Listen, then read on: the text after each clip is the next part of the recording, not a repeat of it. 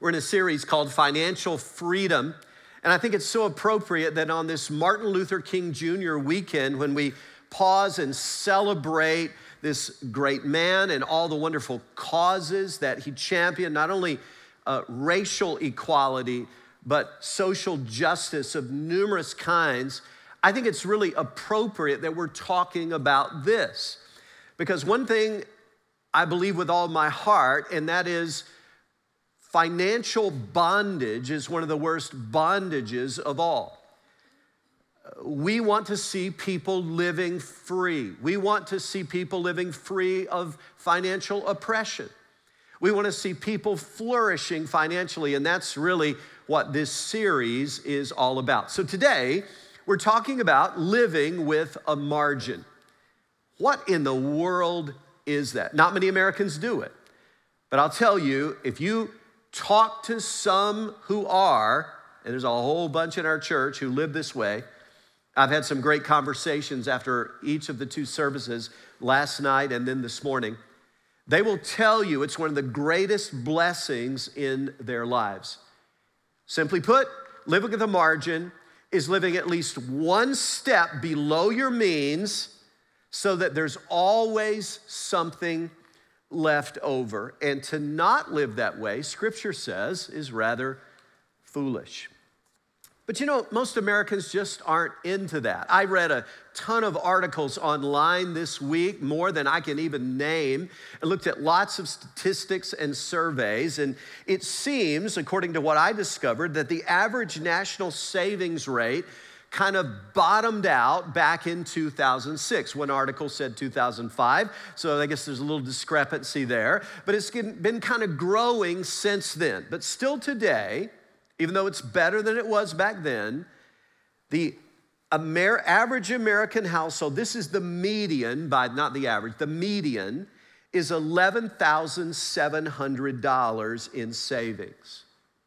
Most studies indicate that most Americans are living pretty much paycheck to paycheck. And yet Scripture says God wants us to build some margin in there so there's something left over. But here's the kicker. Even when you finally choose to live that way, even when you get some margin in your life, there is a built-in temptation that comes with that, and we're going to look at that a little bit later. So our story begins in Luke chapter 12. And as we kind of open up there to what's going on, Jesus is teaching a big crowd of people. And the teaching's pretty heavy, really. He says things like, hey, be careful what you do, because even what's done in the dark is going to be revealed in the daylight. And then he says things like, look, don't be afraid of people. Don't be concerned about what people can do to you. And then he makes this astounding statement in Luke 12, verse 5. He said, but I will show you whom you should fear. Fear him who after the killing of the body has power to throw you into hell. Yes, I tell you, fear him. I think you'll agree. These are substantive topics here, important stuff you would expect the Messiah, the Savior of the world, to be talking about. But then suddenly, in the midst of the teaching, the topic changes dramatically to money. Now, I know a lot of folks that if they've got a choice between a sermon on hell or a sermon on money, they'll choose hell every time, okay? That's how much they dislike a sermon on money. But this guy in the crowd boldly changes the subject, and he essentially asks Jesus a question. It's kind of in the form of a directive. Verse 13, teacher, tell my brother to divide the inheritance with me. So apparently there's some arguments going on in this family over money. Now, I know that never happens in your family or mine, right? There's never any squabbles or conversations or arguments about money, but it's happening here. And this guy wants to be sure he gets his share of the inheritance. You know that old saying, where there's a will, there's a relative, all right? And so He's probably the younger of two brothers. And in Levitical law, here's what it said: the older brother gets 2/3 of the inheritance, the younger only 1/3. So he's going, Jesus, intervene. Tell my brother to split it right down the middle. I want you to see here what I'm calling the profile of a financial fool. As we enter into this interaction between Jesus and this man, it gets really interesting. I want you to notice two things about the interaction. One is shocking to me, and the second one I'll point out is rather predictable. Here's the shocking one, okay? I'm shocked that this guy wants Jesus to even get involved in anything about financial guidance. Because most people I know want to keep Jesus far away from any discussion about their money. In fact, maybe some of you here today or listening online, you have thought this or you've said it out loud. Why does the church have to talk about money? That's not spiritual. And if you've ever thought or said that, here's my concern: you've been duped into compartmentalizing your life. And that's a problem. The Knights Templar did that. History tells us that they famously, as they were baptized by the church, they would hold their sword up out of the water as if to say, Jesus, I'm all yours except for this. And how I conduct myself with this and on the battlefield and in life related to this, that's not a part of the deal. And I think a lot of Christians do that today. We're baptized, but we're holding something up out of the water. Maybe it's your sex life, or how you navigate intimate relationships, or maybe it's your political views, or how you're going to treat your career. There's all kinds of things that we want to hold back, but I'll tell you, hands down, I believe the number one thing that people want to hold out of the water is their wallet. Jesus, I'm all in, except for this. Not the purse, not the pocketbook, not the wallet. And so we want to hold that back. I'm shocked, honestly, that this guy is asking for Jesus to give input. The second thing about this interaction I want you to notice, and this is pretty predictable really, is I don't think he's asking for honest input. You know what I think? I think this guy wants Jesus to just rubber stamp what he's already thinking. And we do the same, don't we? Those of you who are parents, many of us here today are blessed to be parents. Hey, question. Did your kids ever practice selective hearing when you were parenting? You know what I'm talking about, right? You look at your spouse and you go, I thought we made that clear. We did. But they're just practicing selective hearing. We all did that as kids. Our kids did it. Their kids will do it. We want to kind of pretend that we didn't hear certain things. Let me ask you a question. If you found out that Jesus said something or that the Bible teaches something that's contrary to how you're currently conducting your life, would you change your way of living? That's a real important question. And let me tell you why. Because authentic, sincere, sold out followers of Jesus, they understand he's their authority. The Word of God is their authority. And so whatever they discover that the Bible teaches, it's really clear, they're gonna line their lives up behind that and do it. People who don't do that are just playing at religion.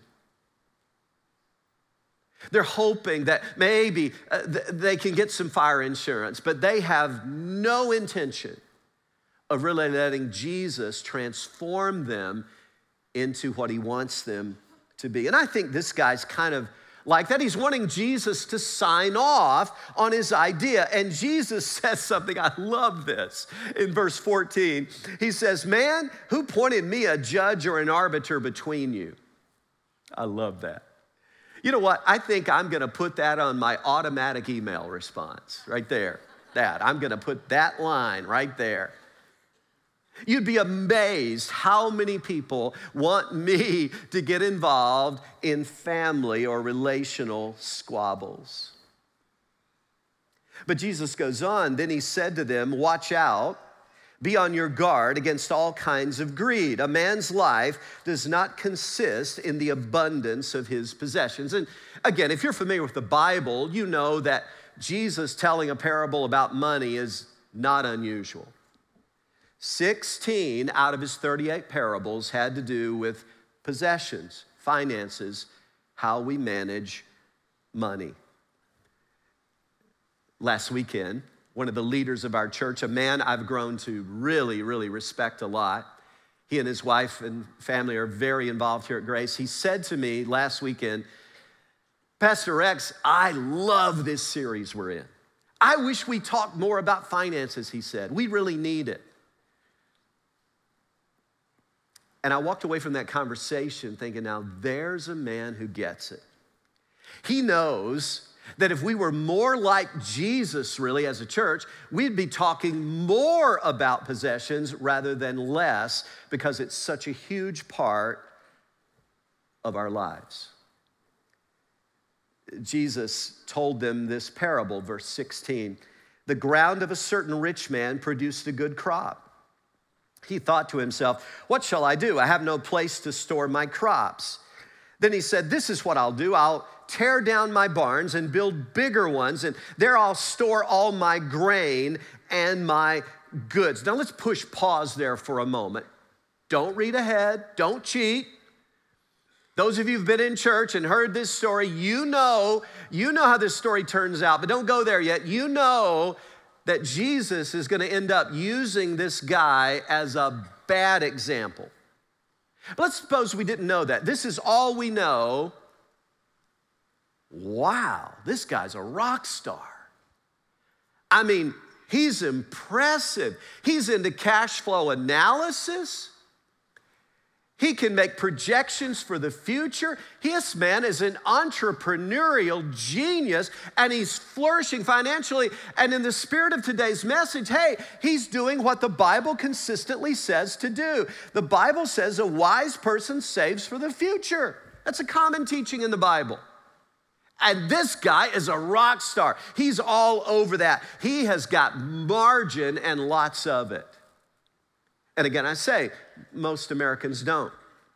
One of those many articles I read this week, written by Emmy Martin. She reports on a survey from some time back that reveals 18% of Gen Xers, and that's a number of people in the room today and listening online, 18% of Gen Xers between the ages of 45 and 54 have less than $1,000 put away, while a full 40% admit to having nothing saved at all. So I'm going to talk to you now in a very practical way about what I'm calling steps for building margin. There's all kinds of practical reasons we could do it. We could tick them off right away. Emergencies, medical issues coming up, children's education, funding retirement, and on and on and on. But let's get real practical. And I just want to tell you, if you're kind of new to the Bible, some of this advice, some of these steps are going to seem counterintuitive. In fact, they're going to sound downright contradictory to a humanistic mindset. For instance, the first one is that way. Practice giving off the top. There you go. Wait a minute. Stop. Wait a minute. That's the opposite of saving. How could you ever get a margin if you're giving? That's the opposite. Yeah. But here's what Scripture teaches. That God, as the owner, has entrusted these things to us as managers, and He gives us this amount, whatever it is, and He's looking at everything we do. He's looking at how we manage that. And His desire, mind you, not to make everyone rich, but his desire consistently, and I'm kind of startled by how much Scripture says this, God wants to bless us. That's an overwhelming theme in Scripture, overwhelming. In fact, his desire to bless us is greater, you get the feeling, than our ability to contain that. And so, one of the best things we can learn to do, and we're looking for financial freedom and to build some margin, is to build this practice in right up front, giving off the top. Proverbs 3. Honor the Lord with your wealth, with the first fruits of all your crops. Then your barns will be filled to overflowing, and your vats will brim over with new wine. So when we do this, God sees everything we do, and he honors it. Now, I'll admit, there's a mystery here that I can't fully explain. In fact, I think the writer of Proverbs kind of gets at the mystery of this principle when he says in chapter 11, one man gives freely, yet gains even more. You scratch your head and go, how can that? Wait, you give freely, yet you gain even more? Mystery. Another withholds unduly, tightwad, stingy, but comes to poverty. You can't explain that. That's so counterintuitive. And yet, Debbie and I have experienced this through our whole married life. We can't fully explain it, but we've experienced the profundity of what God does when we give off the top. And by the way, I believe I could fill this platform, and it's rather large, with people just from Grace Fellowship who would tell you the same thing.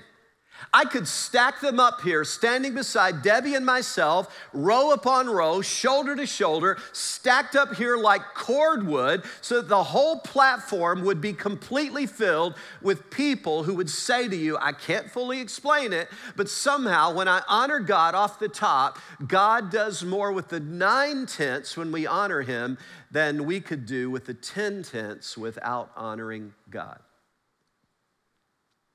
And by the way, if you're on this journey of faith, maybe you're kind of new at it, I want to bring to your attention something that I believe is really important in Scripture.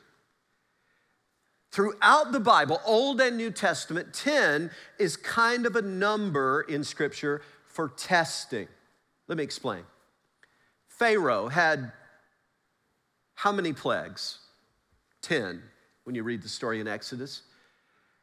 And each of these was a test of the hardness of Pharaoh's heart. What was he going to do with the test? And then you've got 10 commandments. 10 commandments, they're really 10 tests of our obedience. And then you have the awesome wilderness wandering story.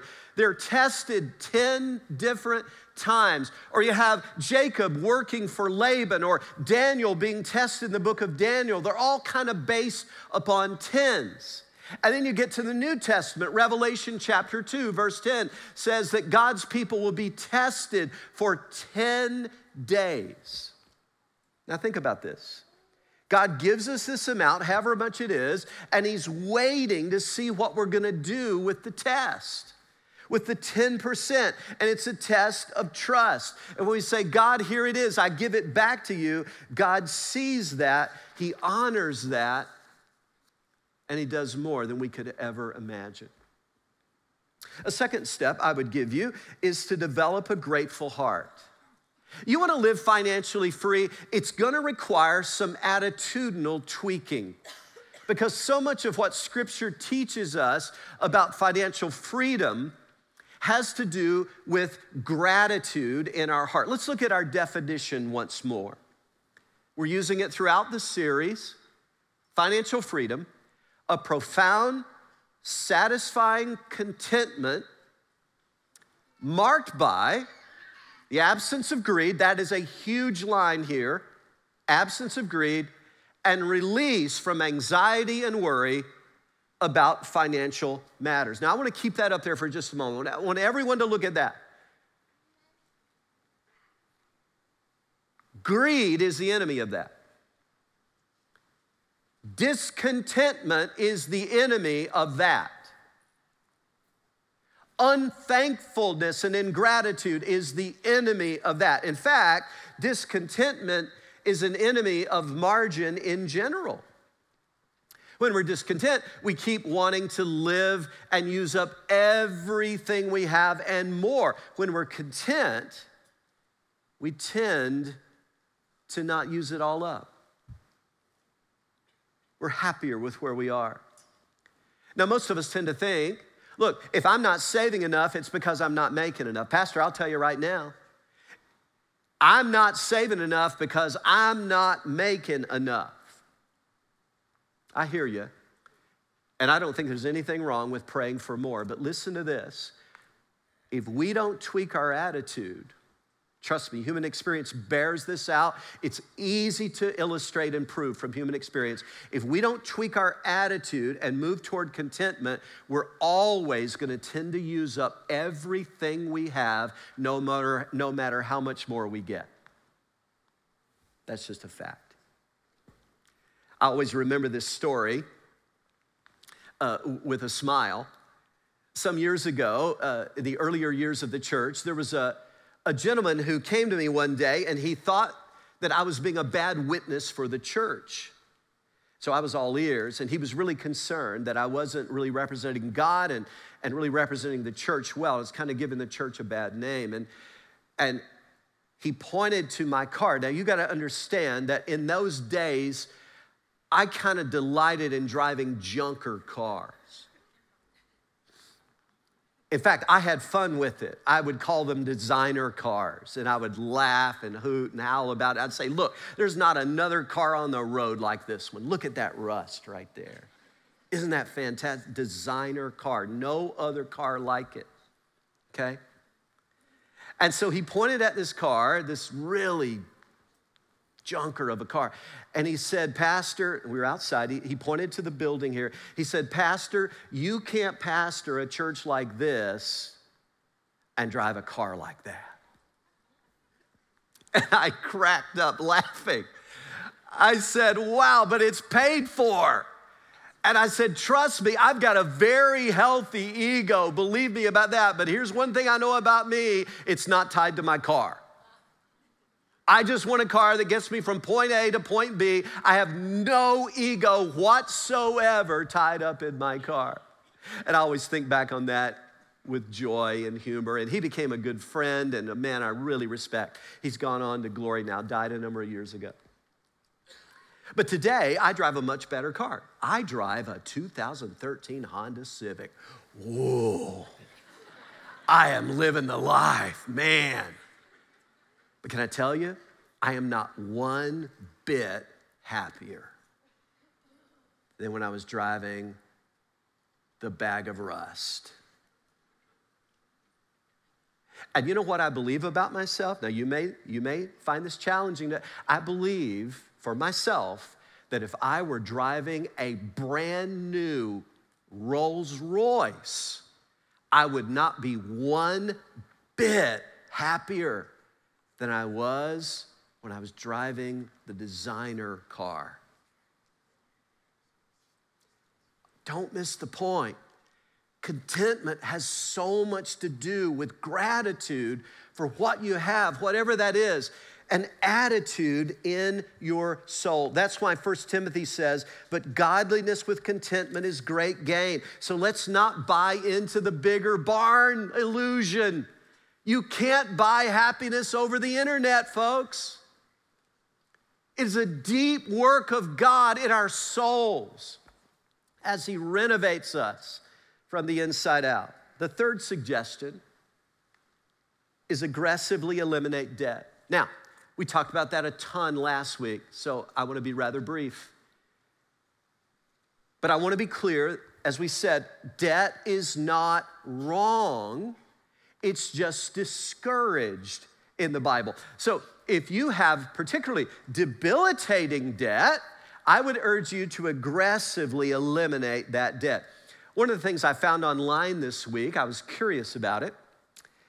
I had no idea, so this was a new discovery for me. What is the average car payment, monthly car payment in the United States? $550 is the average for a new vehicle. The average lease payment, I discovered, is $452 a month for a lease. Obviously, there are some much less, some much more. That's the average.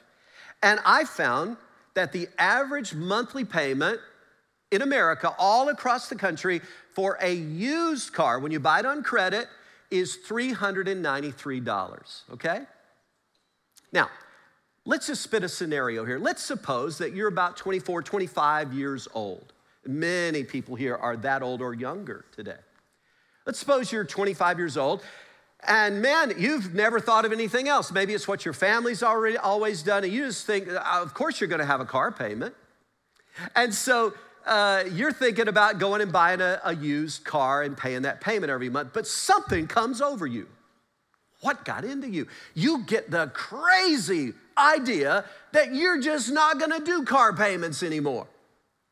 Instead of you paying the interest, you want somebody to pay you interest on your money. What a crazy idea. Wow. And so you tough it out a little longer instead of going and making that purchase. And you ride the bus a little bit, and you get friends to take you here and there, and you just wait and wait and wait. And finally, you get a junker of a car, but you pay cash for it. You have no payments. And you make a radical decision. You're 25. You make a radical decision that you're gonna take that $393 a month that you would have been paying for that used car, and you're gonna invest it, not in something wild and crazy, but in a basic, middle-of-the-road, blue-chip, mutual fund type investment. And you say, I'm gonna do that. I'm not gonna stop doing it. I'm gonna keep putting $393 a month away in that investment. By the time you retire at the age of 65, you will have approximately $2 million just from that one practice alone. Why wouldn't everybody want to get in on that? Debt is the enemy of savings. The Good News Bible says stupid people spend money as fast as they get it. And if that's true, what would it say about people who spend it before they get it? It wouldn't be very complimentary. So I urge you to make it your mission to become debt-free. I would tell you to sign up for Financial Peace University, but it's all booked up. A bunch of people jumped on that last week. Every spot is taken for the upcoming class. There is a waiting list. You can get on the waiting list should someone need to drop out. There are also openings, I'm glad to say, at some of our other campuses. So you can look online and join there or get on the waiting list. But it's one of the best decisions you'll ever make. Step number 4, save what you can. Now listen closely to this. Save what you can and do it consistently. One ABC News poll that I read said that 25% of Americans, that is 1 out of every 4 Americans, believes their best chance for retirement savings, to make it in retirement, is to win the lottery. 1 out of every 4 believe the lottery is their best strategy. Scripture has a different plan. Proverbs 13, dishonest money dwindles away, but he who gathers money little by little makes it grow. Save what you can and do it consistently, even if it is very little at first. I want to spin another scenario. Let's say you're 25. We're just starting it early because these kind of principles have the greatest value for those who are teenagers today or in your 20s or 30s. Let's say you're 25 and you get married and you and your spouse have a household income of $60,000 annually, okay?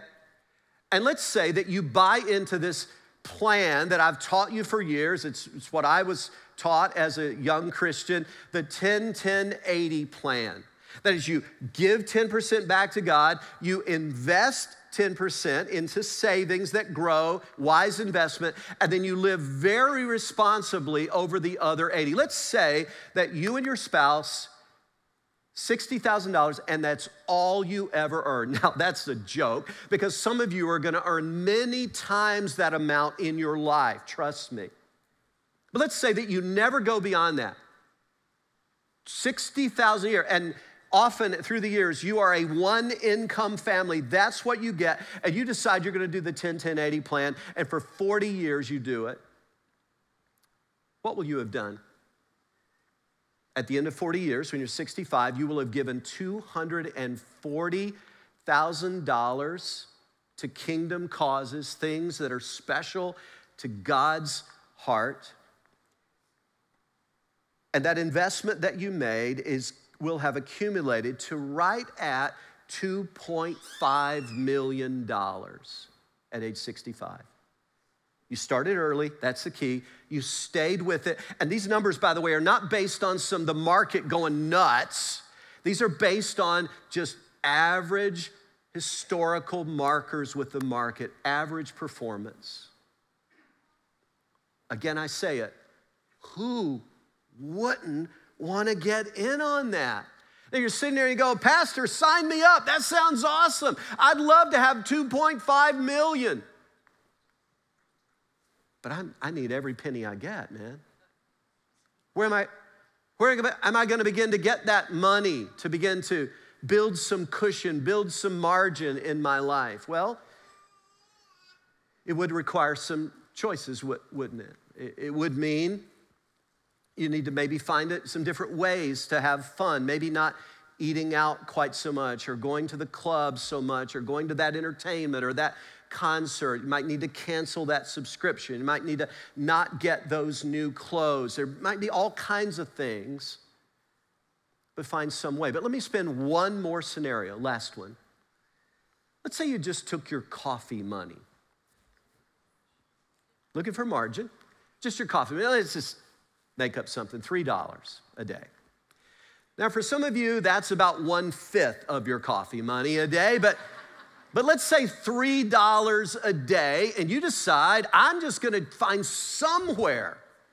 I don't even know how I'm gonna find $3 a day, and I'm gonna invest that.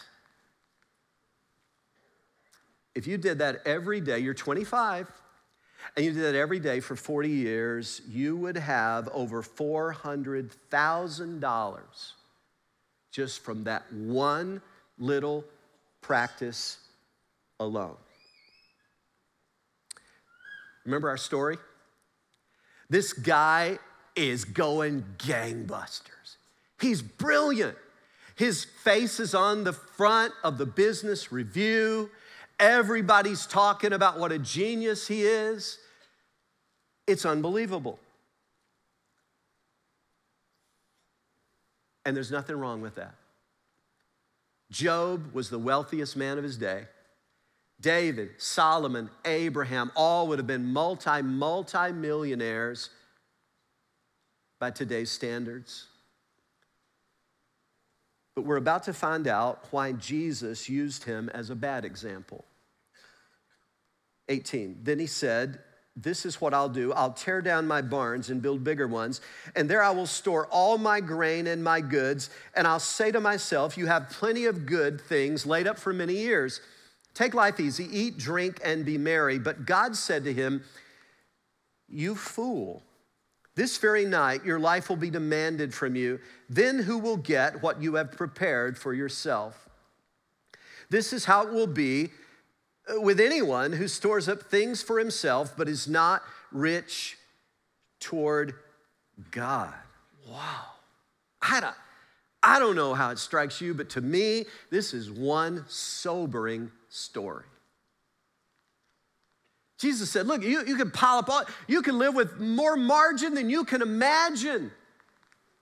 But if you're not rich toward God, Jesus has a word for you.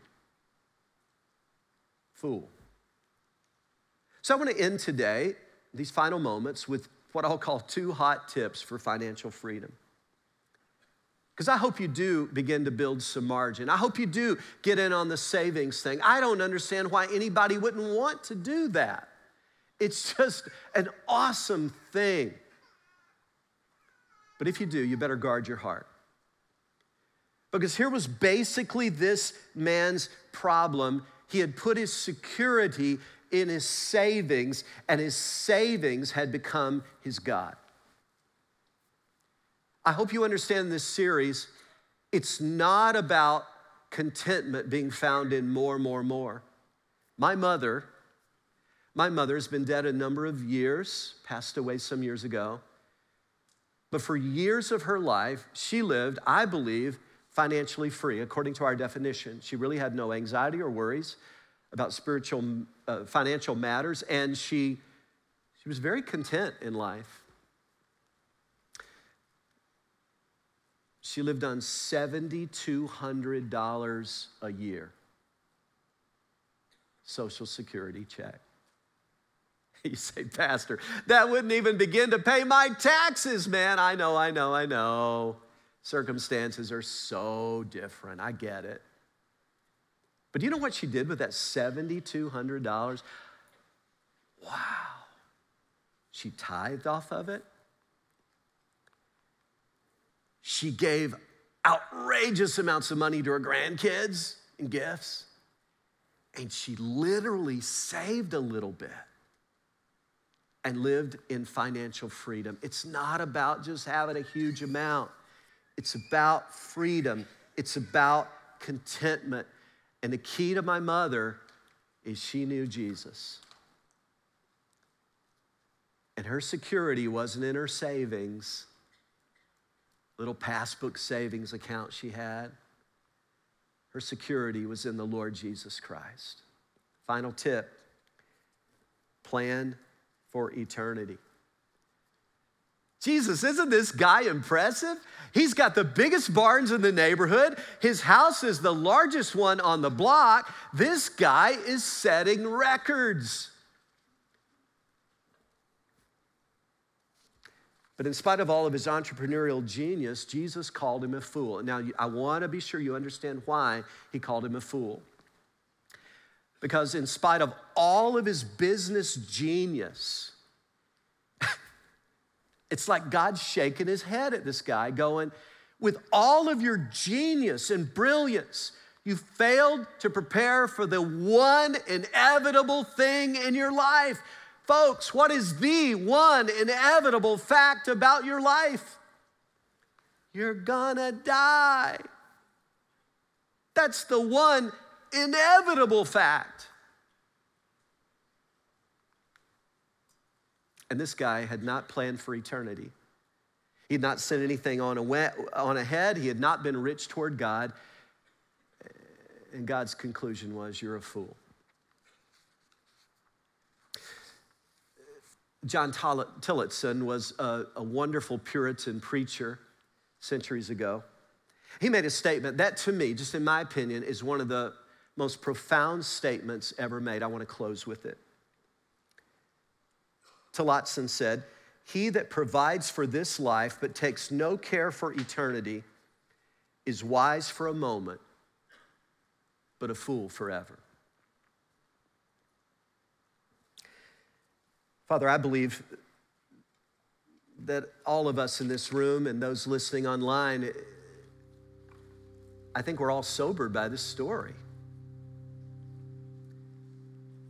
We don't want to be fools.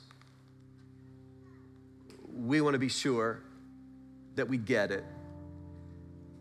So would you help us today, Lord, to not only follow these biblical principles of building margin, getting our attitude right, being grateful, becoming generous in our giving, saving what we can and keep at it, be consistent. We really want to plan for eternity. There's nothing like the prospect of death that sobers us up. Father, I ask today that your Spirit would do what you alone can do, be working in our midst. Father, for those who need to do business with you right now, I pray that this would be that moment. It would be a sobering moment where they would say, Lord, you got me all. Nothing held back. Not the wallet, not the purse, not the pocketbook, nothing held back. I belong to you. Everything you've entrusted to me, I intend to steward wisely. Thank you, Lord, for your work in our lives. And we pray in Jesus' name, amen. Amen.